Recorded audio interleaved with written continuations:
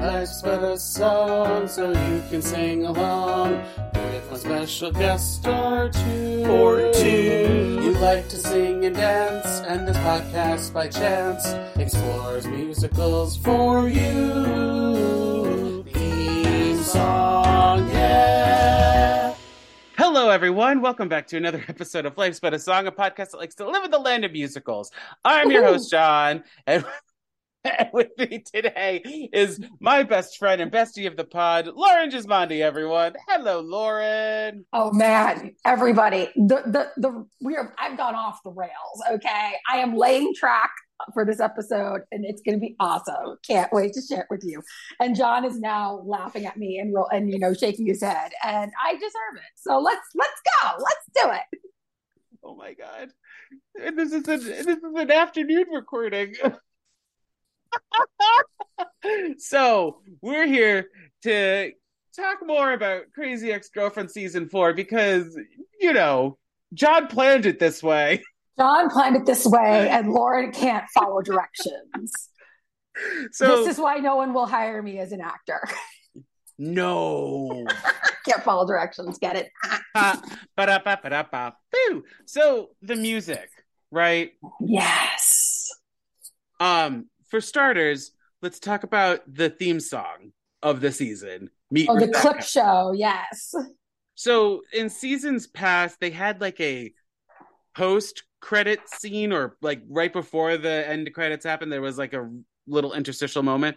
This season moved it to the beginning with the other Rebecca, where she says something different every episode. Yes.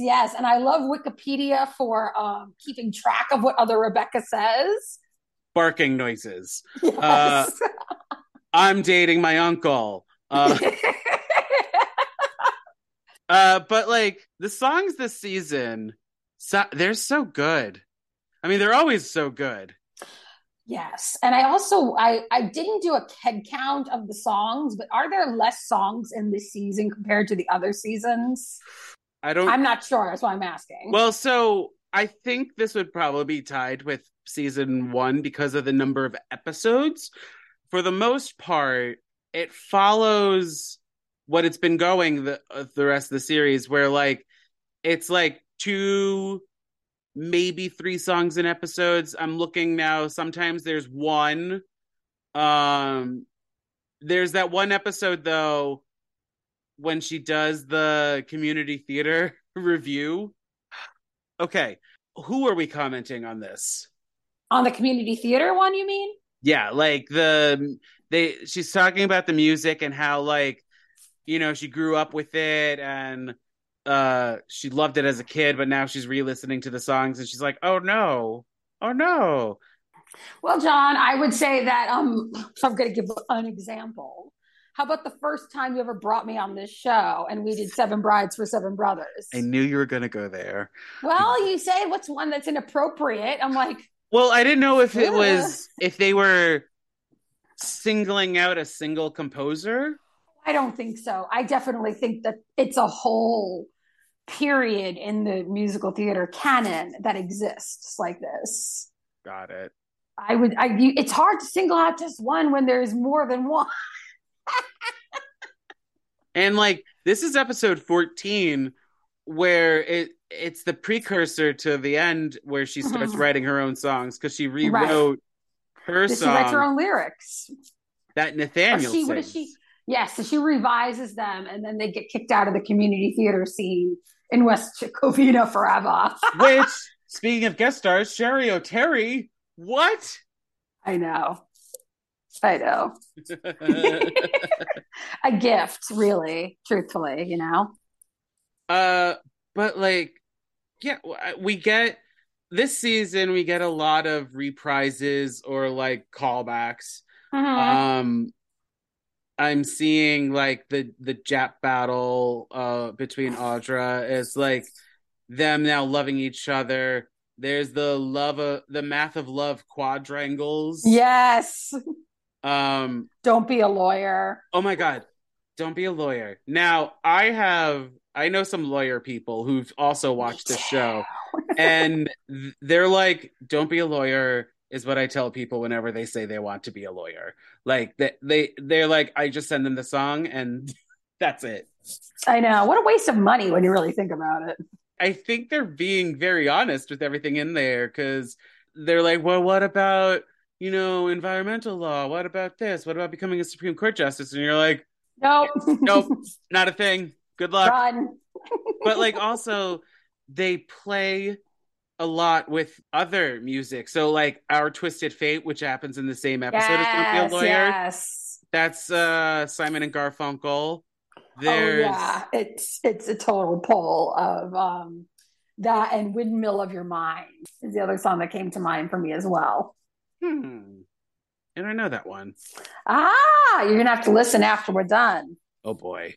I'll send it to you. You're welcome. But like, and then we had what was that one? I need to find it. Fuck. It's that episode. It's that episode where fuck, where are you? Sorry, Lauren. Sorry, Lauren. That's okay. Take your time. It's not the vagina episode. It's the one where they all go. Where we talked about it, where they're paired together. Episode 6, where everybody's in the thing. Thank you. Yes, trapped in a car with someone you don't want to be trapped in a car with. Beach Boys. That is the Beach Boys. Which I finally understood the part of the song where they're like, and now it's the experimental period. Yeah. Which, if you want to understand that section of the song, the Beach Boys have an album called Smiley Smile, which surprisingly Good Vibrations is on that album. I don't know if that's a surprise. No, it is, because after listening to the album, I'm like, oh, I get Good Vibrations now. Woo! Yeah, it's a weird one. Do we want to talk about cats? Let's talk about cats. Okay, so I think I said on the episode that we did Cats. I have never seen Cats prior to watching the movie. So, but this was also my introduction to Cats in a way, because like I got the reference without actually getting the reference. I mean, in fairness, it was on Broadway forever, so that makes sense. It doesn't take, if you lived, I think I saw it today as a meme, like if you lived in the tri-state area in the 80s and the 90s, you saw the same Cats commercial sometimes 17 times a day. Her like, yes. Going up to the spaceship in the tire. Yeah, that is burned forever in my brain. So it doesn't take much. It's a core memory for some of us. But like, I now understand the parallels. I mean, they kind of when the nostalgic vagina metaphor comes out, you're like, okay, this is memory. Or which one is it? Is it Funky or Itchy? I think it's Funky. Funky is the one that is supposed to be like Rum Tum Tugger. Yes. Played by Tadrick Hall. Mm-hmm.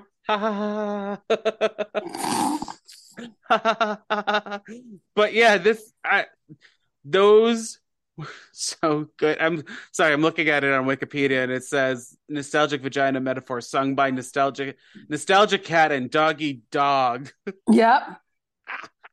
It's so dumb. I love it. Mm-hmm. Oh, we didn't mention this last time, but the episode I'm Almost Over You, which is this Nathaniel's basically episode doing a rom-com, so good, but also the gratuitous karaoke moment. I think it's because we all know that person. Why are you looking at me when you say that? I mean, you're the only one in the room right now, John, so I don't really have much choice. If that somehow makes you feel better, I don't know. It does. But what were some stickouts for you this season of songs? Let me pull up the playlist, because I had to find it on Spotify because I couldn't. I was like, for the life of me, I'm like, there's too many of them.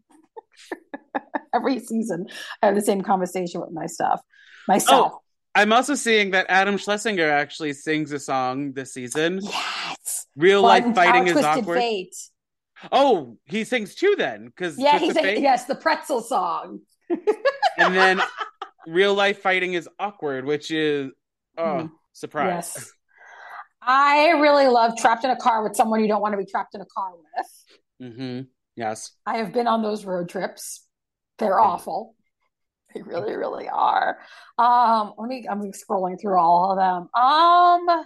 I guess the variations on hello, nice to meet you.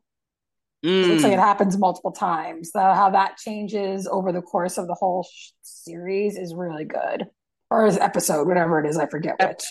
The whole season, because they sing it twice in one episode because Rebecca is finally coming to terms with the fact that Greg looks different, even though everyone's like, he doesn't. What are you talking about? Right. Yeah. I think another standout is Forget It. Tova Feldsha completely losing her mind. Oh. Which she finds when Rebecca comes to her and says, hey, by the way, here's some things in my life that I've changed. And then she ultimately goes behind her back to try and get her job back. Oh, yeah. Yeah, I'm like the mom's kind of going crazy for different reasons. So you have what Paul is going through as a parent, and then you have almost kind of an interesting juxtaposition of what I forget her mother's name, Naomi. What Naomi is going through. Mm-hmm. I kind of like that those two kind of parallel each other within. I forget if it's the same episode or it's like within an episode of each other. You have these two very different mom experiences, mothers reacting to their children doing things that they didn't anticipate their children would do. And I mean, I remember dealing with that with my own parents, especially when I decided I wanted to go to school for musical theater, just watching two very different reactions in one household. It has all worked out since then. But let's just say one parent was okay with it and the other parent was absolutely, totally petrified and flipping out. I won't say which is which. And I can guess. And I have a 50-50 chance of knowing which one. That's the thing. It's like you never know. People can be surprising sometimes, but that's besides the point. So I kind of like that they use like this. What is it? We talked about this last episode. I've always never believed in you, and then Forget It. To kind of like you have these two very different views on parenting, kind of in a way.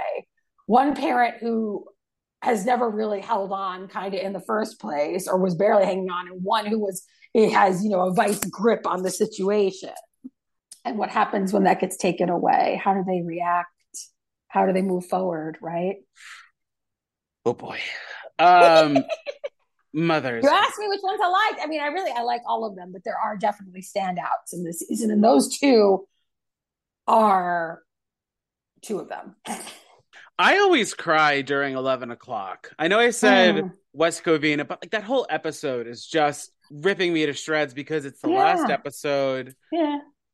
And like, I love how she she talks about the 11 o'clock number. She defines it for Paula because Paula as a character does not understand musical theater. And then she sings a song that turns into a medley. Yep. Which is beautiful. The writing of the show is stellar. It's amazing because like they know when to be serious. They know when to be funny. They know like last season when Rebecca tries to commit suicide and then they go into a diagnosis.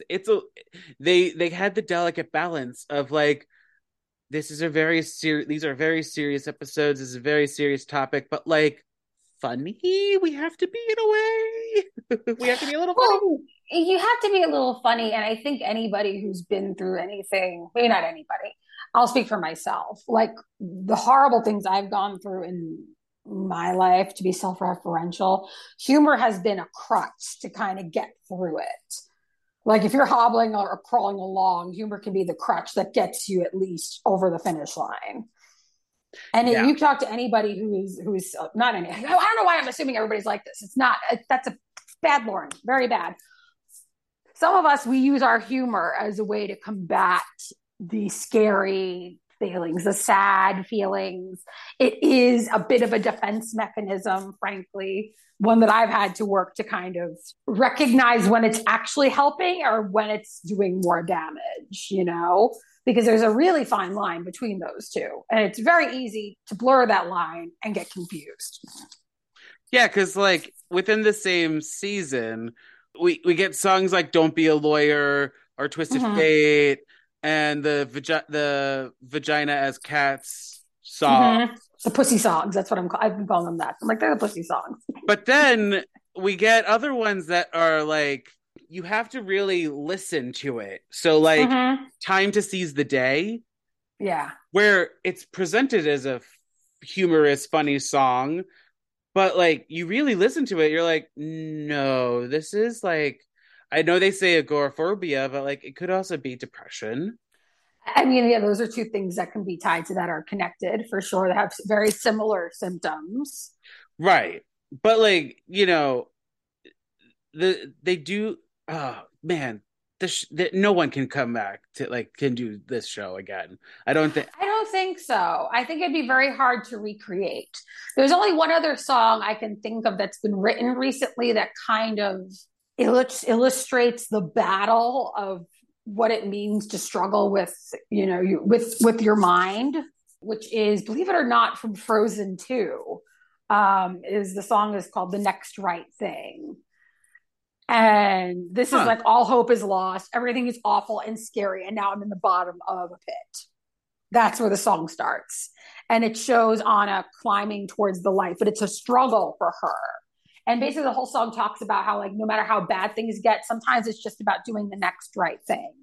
During the worst of the pandemic, like we experienced it here in my apartment, where there were days where we were just kind of locked up in our own fears, you know, with everything going on. And sometimes it was just that, like, okay, what can I do? What do I have control over?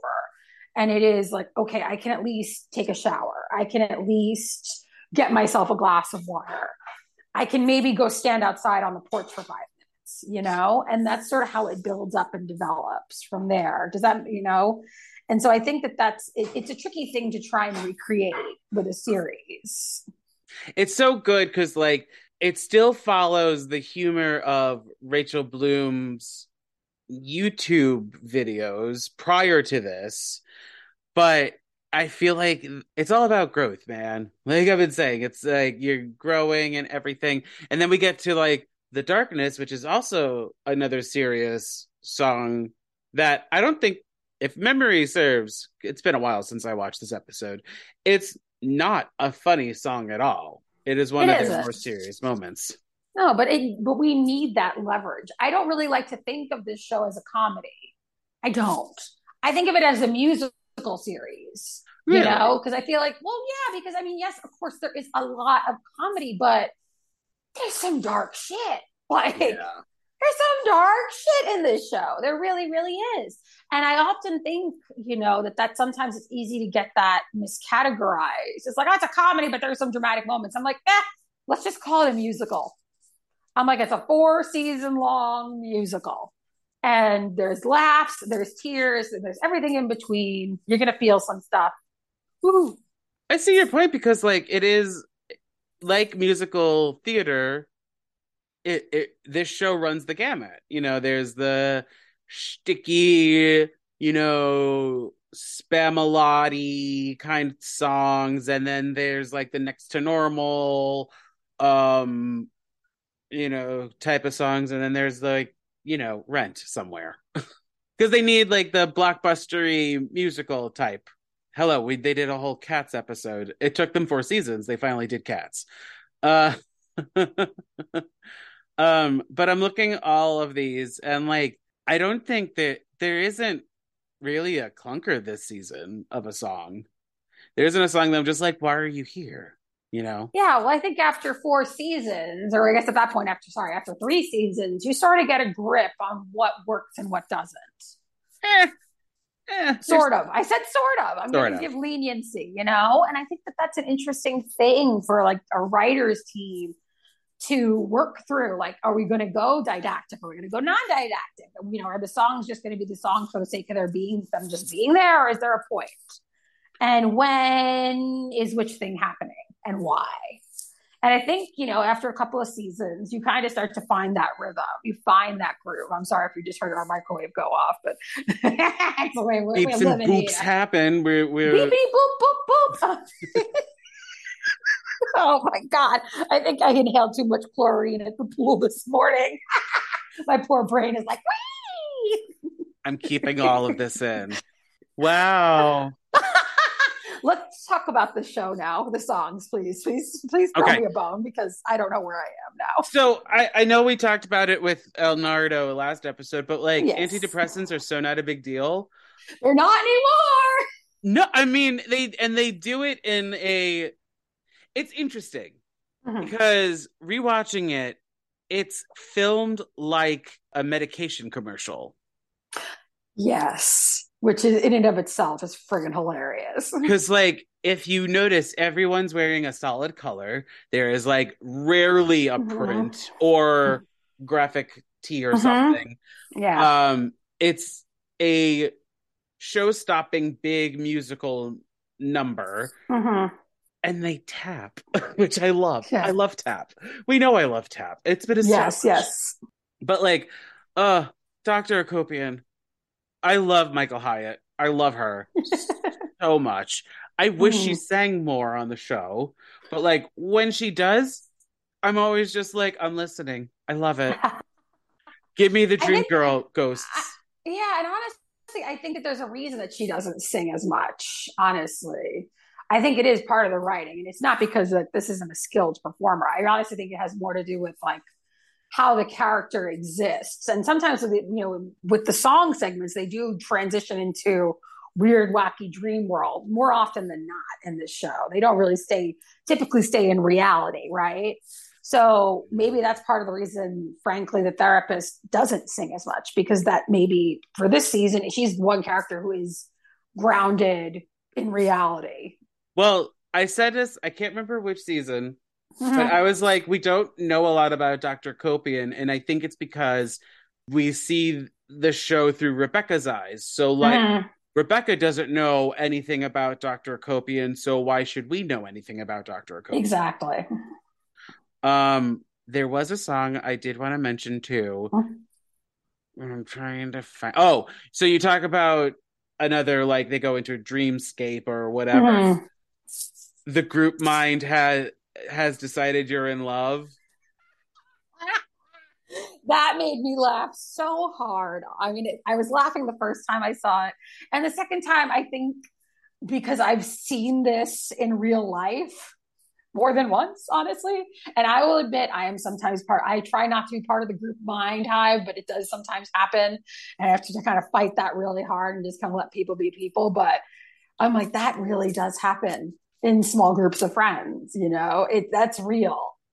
It's very much like, you're single, you should be together. And it's just sort of like, it's that couple zombie mentality of like, we're all together, you must be together too. But this is, I mean, it's also like, I get it, as characters, they were in a relationship before, but it's also a commentary on like, straight people looking at gay people being like, oh, you're gay, here's my friend blah, who's also he's gay. You guys should date. And you're like, yeah. I'm like, oh, good. Nobody's immune to this shit.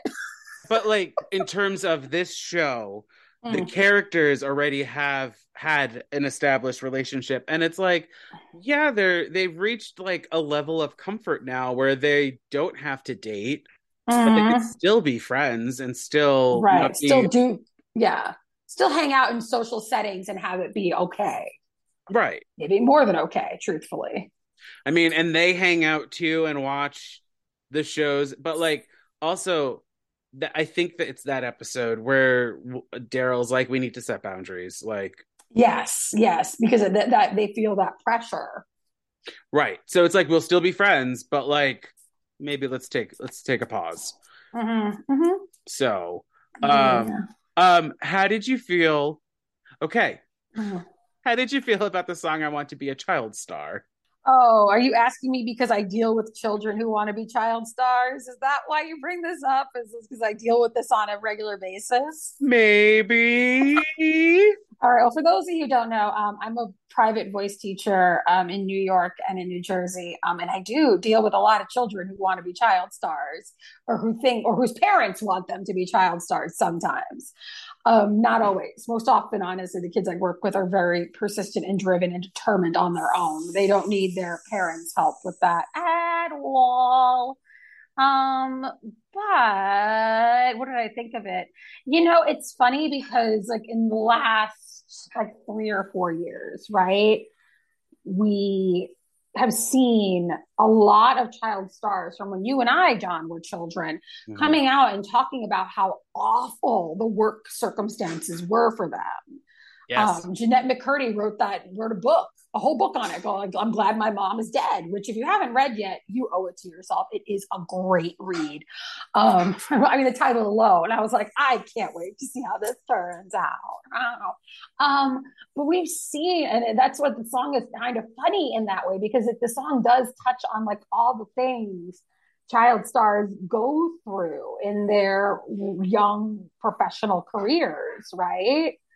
And Yes. how Tucker, is that his name? Yes, it is. I got a memory of a faulty steel trap, so it's hit or miss. So Tucker, it's kind of comical, and also Tucker is using this audition as a way, using Rebecca to get him to this audition. Like, again, here's somebody else who's using her in a way, which is interesting because she's been using everybody up until this point.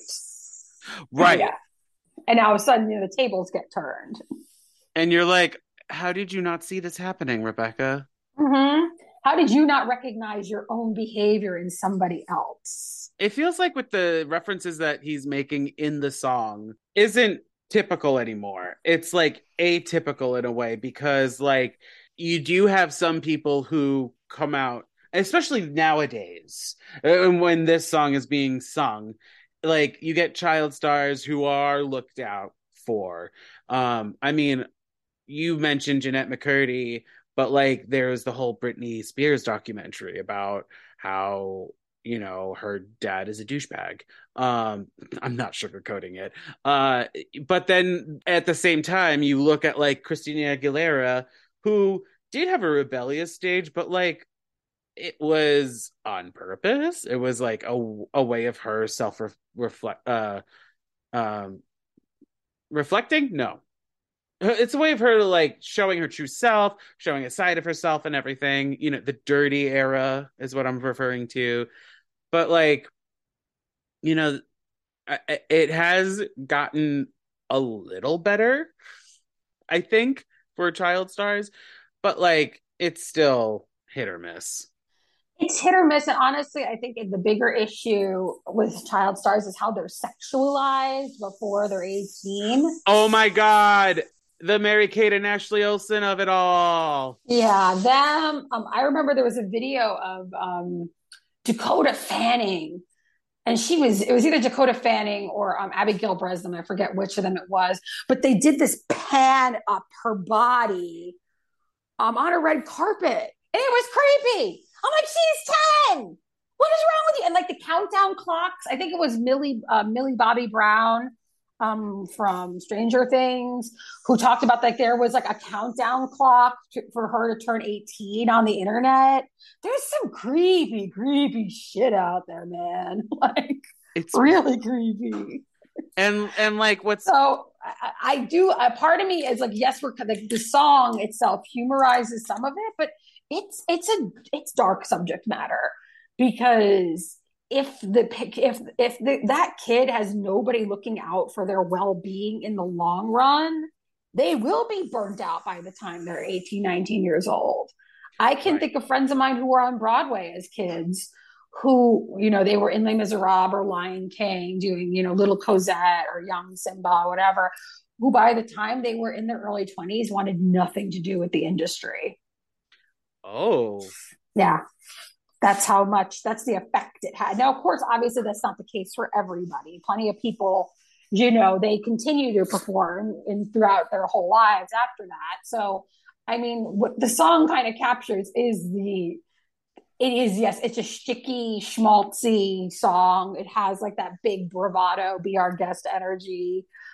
which is a lot of fun. But you listen to the lyrics and you sit there and you go, this doesn't sound such like something I would ever want to participate in And you have to, personally. and what's interesting is like you have to think about in the world of what's actually happening.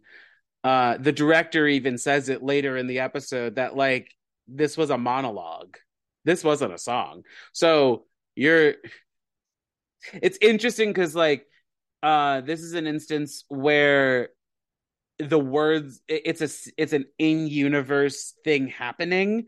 And so it's this kid spewing out this monologue about how he wants to be a child star and also like burn out by the time he's 18. And you have to be like, wow, that's wild. Almost said a word that I didn't want to say because I almost said insane. I was like, no, we're Mental Health Awareness Month, John. We won't say that word. We don't say crazy. We don't say insane. It's a little more nuanced than that. While we're here, I also want to talk about Rebecca in terms of performing. So, like Rachel Bloom, great singer. We know this. We've established this prior to Crazy Ex-Girlfriend and everything. But we do kind of see it throughout the series, but it's not really until that episode where they do the community theater where we see Rebecca and her true singing self. And like I don't know if you've come across this in your life, but I certainly feel like I'm a great singer because my shower doesn't boo at me. How did you feel about the dichotomy that they show of her performing? I think to take the character into consideration, that this is her in her most vulnerable and true place, and like what it took to get her here. Does that make sense? Rebecca, we're talking about. Correct. Okay. Yeah. Correct. I Yeah. think that's my biggest takeaway, honestly, from that particular scene in that moment. Is it's just like maybe this is the most real she's been in the entire series up until this point. At the audition for Mm-hmm. the Yeah. yeah, we do see her like sing earlier, especially one indescribable instant with Tucker, Sure. Right. and Yes. she's Right. not Yeah. the She can't greatest, harmonize. It's cute. but like I as oh, okay, as a performer though, do you think it's difficult to sing bad on purpose? It takes skill, I would say. In shows I've worked on where the character is purposefully supposed to sing off pitch or clap on the wrong rhythms, which I've had to do more than once. The best way to do it is to kind of work backwards. Is you start by learning it correctly, and then you break it down to change it. Interesting. Yeah, it helps a lot, especially for somebody like me, where like musical accuracy is important, in most circumstances anyway. And the only way to kind of get through it is to work on it correctly, and then slowly find the places where messing around makes the most sense. You know, like why would you know? Otherwise, you're just making that. Otherwise, it kind of creates like I'm making mistakes willy nilly because I can, as opposed to why would a mistake happen in this particular place? It allows the actor, the singer, to be more specific. And the other people who do this really, really well are the members of the Cornley Drama Society, that are known as like a Mischief Theater Company, the Yes. goes wrong people. That's how they do all their shows. Is they start by doing it completely 100% perfect, and then they destroy it from the inside. That's why they're so successful, is because they do the first couple of rehearsals and runs absolutely perfectly, and then they dismantle it they take the house apart from the inside. And to before we get to Sharp and Flat, I do want to say though that I love that they end the series with the West Covina, but it's a cappella. And it's just like a pure moment. We don't need the bells and whistles. We don't need the high orchestration. It's just the two of them quietly singing to each Mhm. other, and it's Yeah. And yeah, that's enough. and I it's think maybe it's the first time in the whole show those two characters are just enough for and I themselves, you know? and I also like that like West Covina is kind of the theme song without really being the theme song, but it is the theme song of the show. Yeah, it kind of is because it's the catalyst for all the other action. But also like they didn't have to write a new song really. They Mm-hmm. just reprised it, and so I don't I think this left me satiated. I wasn't like wanting more. Um it left on the cliffhanger of not us listening to the hard work Rebecca put into songwriting. And I'm okay with all of that. Mm-hmm. So, anything else you want to talk about before we get into Sharp and Flat, which we are doing, Lauren? I Y'all can't see this, but I'm giving John the death stare through my iPad right now, mostly because I can. I love Jerk. you. Uh-huh. Yeah, yeah, yeah. Okay, whatever. Save it for later. No, but I agree. I mean, I agree. Like I said, I just think that that's the moment where the two of them, like their self worth, is enough. And Mm-hmm. honestly, we've gotten bells and whistles for 60 plus episodes. Yeah. So, which I think that's interesting. Like I think there's 61 episodes total, 62 if you count The the special. concert. Yeah, the special concert they did for the what did they say as a tribute to the fans? Well, because they went on The tour. ultimate, Yeah. yeah, yeah, the ultimate fan service. I'm like, yeah, I was here for it. Still kicking myself for not having gone. But I think that yeah, we would in musical theater. It's like, oh, it's a button. He put the button on that song, like so that's a little Mm. boop, and then that just it leaves you with this was enough. I Yeah. mean, really, the series as a whole is more than enough. But in that moment, it's like, yeah, this is good. Well, so It's good that we came full circle in a way that makes sense. you defined the show as a musical show. I think though it also works without the music. Like the music is just the icing, the sprinkles, the added bonus that for people like us who work in the industry who love watching musicals and musical TV shows and all that. Like this was great for us, but I feel like if they didn't have it, I would still like the show. Anyway, let's get into Sharp and Flat, shall we? Like I have a choice. Let's go. Sharp, flat. So in this section, we're going to highlight some moments, whether or not we talked about it. If we liked it, it's sharp. If we didn't like it, I thought I could change, it's flat. And boy, howdy, I had an easier time this season than I have had the past 3 seasons finding some flats, but there's not that many. And I want to start, if you don't mind, with flats. Sure, let's work from the bottom up. Yeah, so I'm flatting Prison. We didn't really talk about it, but like this season, Rebecca starts off in prison and like, it shows a depiction of it, which I think is still honest in a way. I think, the way that they talk about how those women are unjustly in prison, which is still happening to this day. So, Prison, you're a flat. I also want to flat Josh, Greg, and Nathaniel playing with Rebecca's emotions. Like throughout the whole season, she's told them, "Hey, boundaries. I'm still trying to figure my brain out." And although yes, she does throw herself at them at points throughout the season, but like they also stop her. So it's weird. I don't know. Again, binge watching the show is weird because you're like, wait, 3 episodes ago you said this and now you're completely opposite. Whatever. Um and then lastly, and this is just for me, my flat.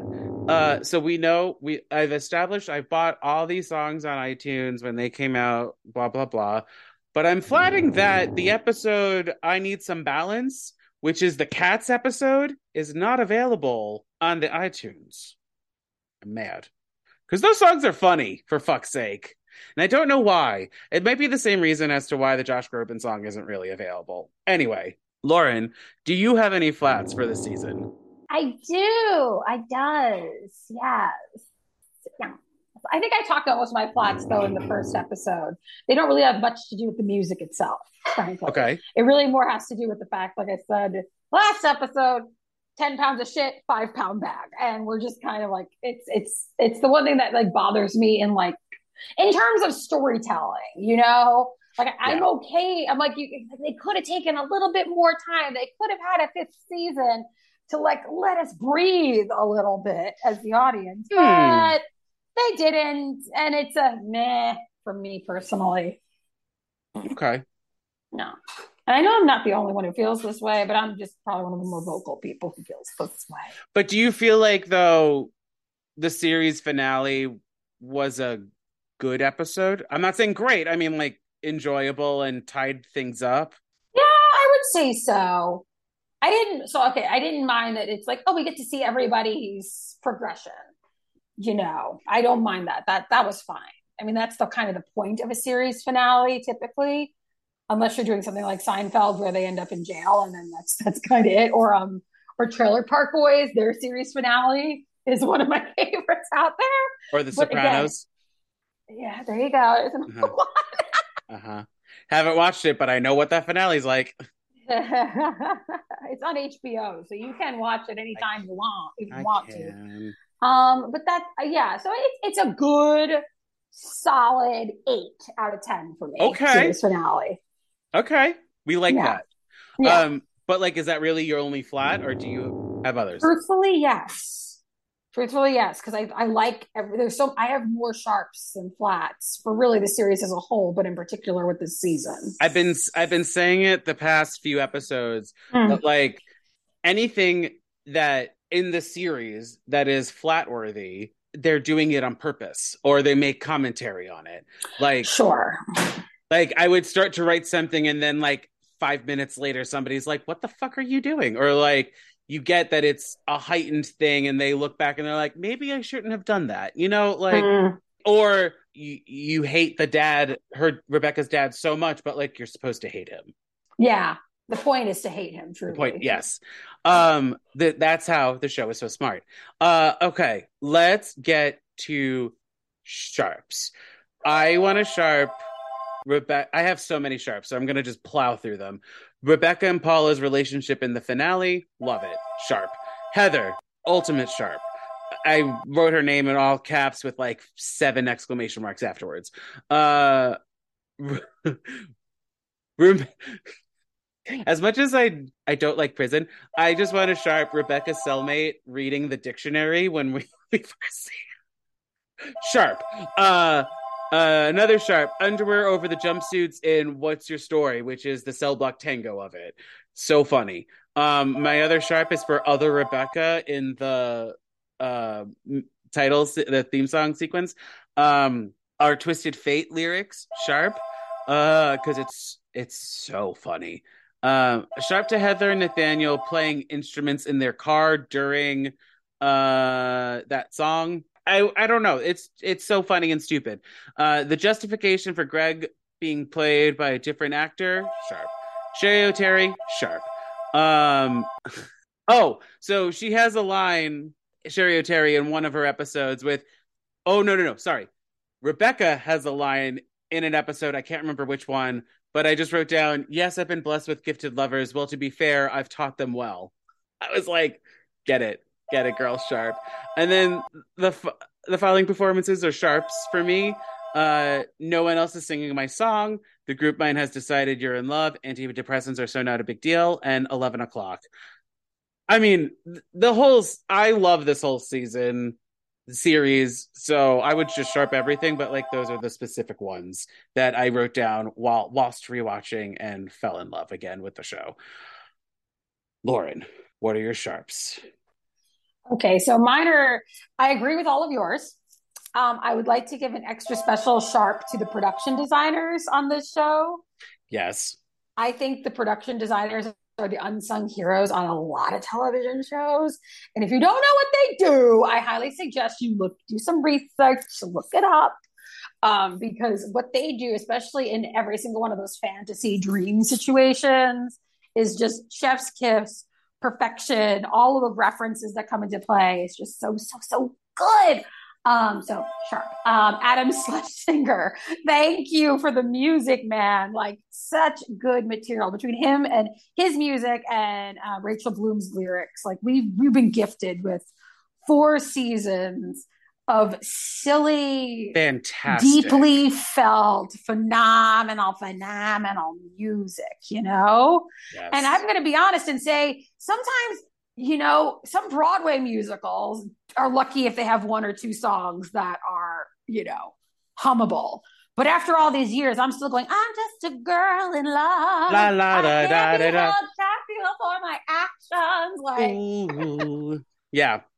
So I think that's so basically my sharps all have to do with highlighting the people behind the scenes.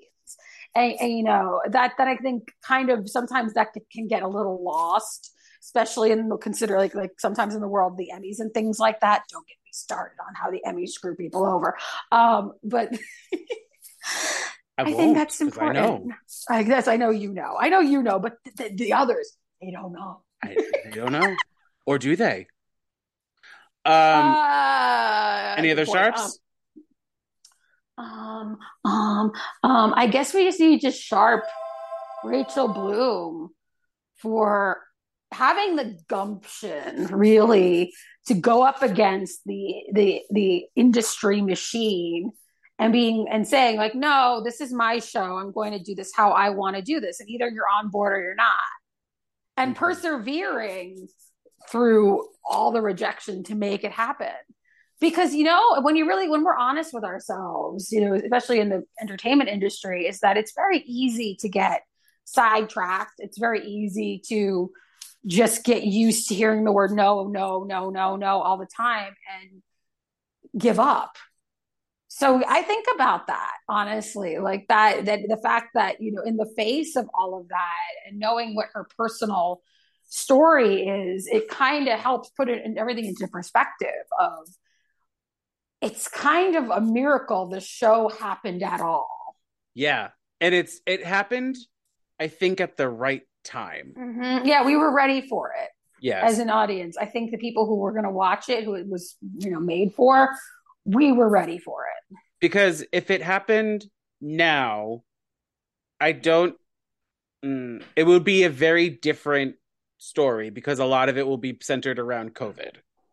Yeah, and then that's its own mental health crisis right there, isn't it? So this happened, it was the sweet spot. There were still other things going on in the world, but like in terms of like the arts and entertainment and everything, it happened at the correct moment. Mm-hmm. And I'm happy it happened. I love the show. Would you add any of the songs to your life's playlist? I already kind of have all of them, so yes. Already started between Spotify and the sheet music. Yeah, I'm pretty covered on the songbook of Miss Rachel Bloom. Yeah, I listened to a lot of songs from this season. Like I said, I download them all. So, I love "Don't Be a Lawyer." Antidepressants are so not a big deal. 11 o'clock. They're just so. There's a lot of other great ones that I'm skipping over right now because like. There's a lot of material. And I like have all of them on my phone. So like, you know, I just hit play, like look up like the Crazy Ex-Girlfriend cast and just hit play and shuffle and like let the gods decide what I'm going to listen to. So, but Lauren, we did it. We did it in the 2 episodes. Yay! Is there anything? I only went off the rails twice. That's like a record. It's fine. It's totally. You make me feel safe, John. You make me feel so safe that I can go off the rails and you're not going to get too mad at me. This is a safe space. This is a safe space, and you know it's not a job, so we're doing this for fun. Really, this is true. This is volunteer work. You're right. This is all volunteer work for everyone involved. But Lauren, what do you have to plug and or promote? Oh man, I'm on retainer and I'm not allowed to talk about anything. So I guess, like I said in the last episode, fight me on social media because I'm bored. If people are interested in taking lessons from you, because we did talk about that you do voice lessons. Yes. Do you have like a website, or is it just like contact you via Instagram? The Instagram is fine because everything goes to my pocket computer, also known as my little iPhone 12. It's so old. She's an old girl. She's going to be paid off finally in September. It's very exciting for me. In time for the new ones. Oh no, please, are you kidding me? I'm going to wait like a decade before I get a new phone. I'm one of those people. I'm like, no, Apple, you already got my money. Now you have to wait. Jerks. So Instagram is great. At lodges_sangs is a totally acceptable way to get in touch. It is a private profile, but if you send a direct message, I will still see it.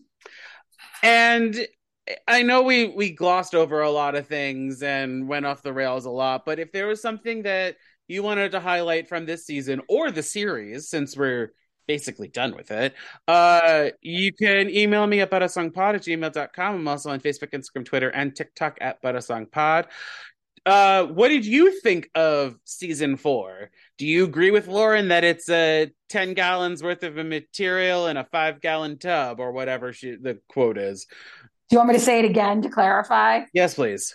This is it's typically 10 pounds of shit in a 5-pound bag.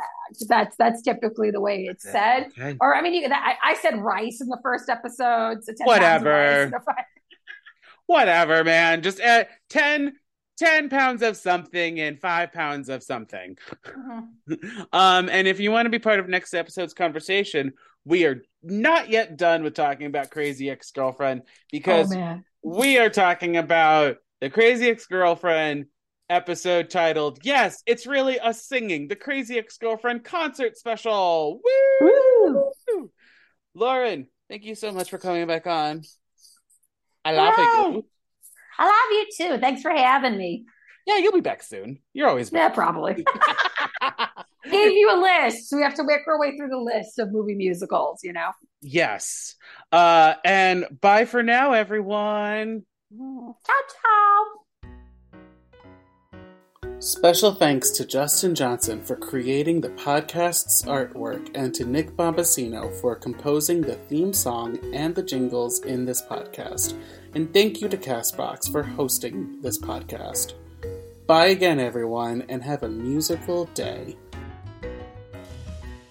Crazy Ex-Girlfriend.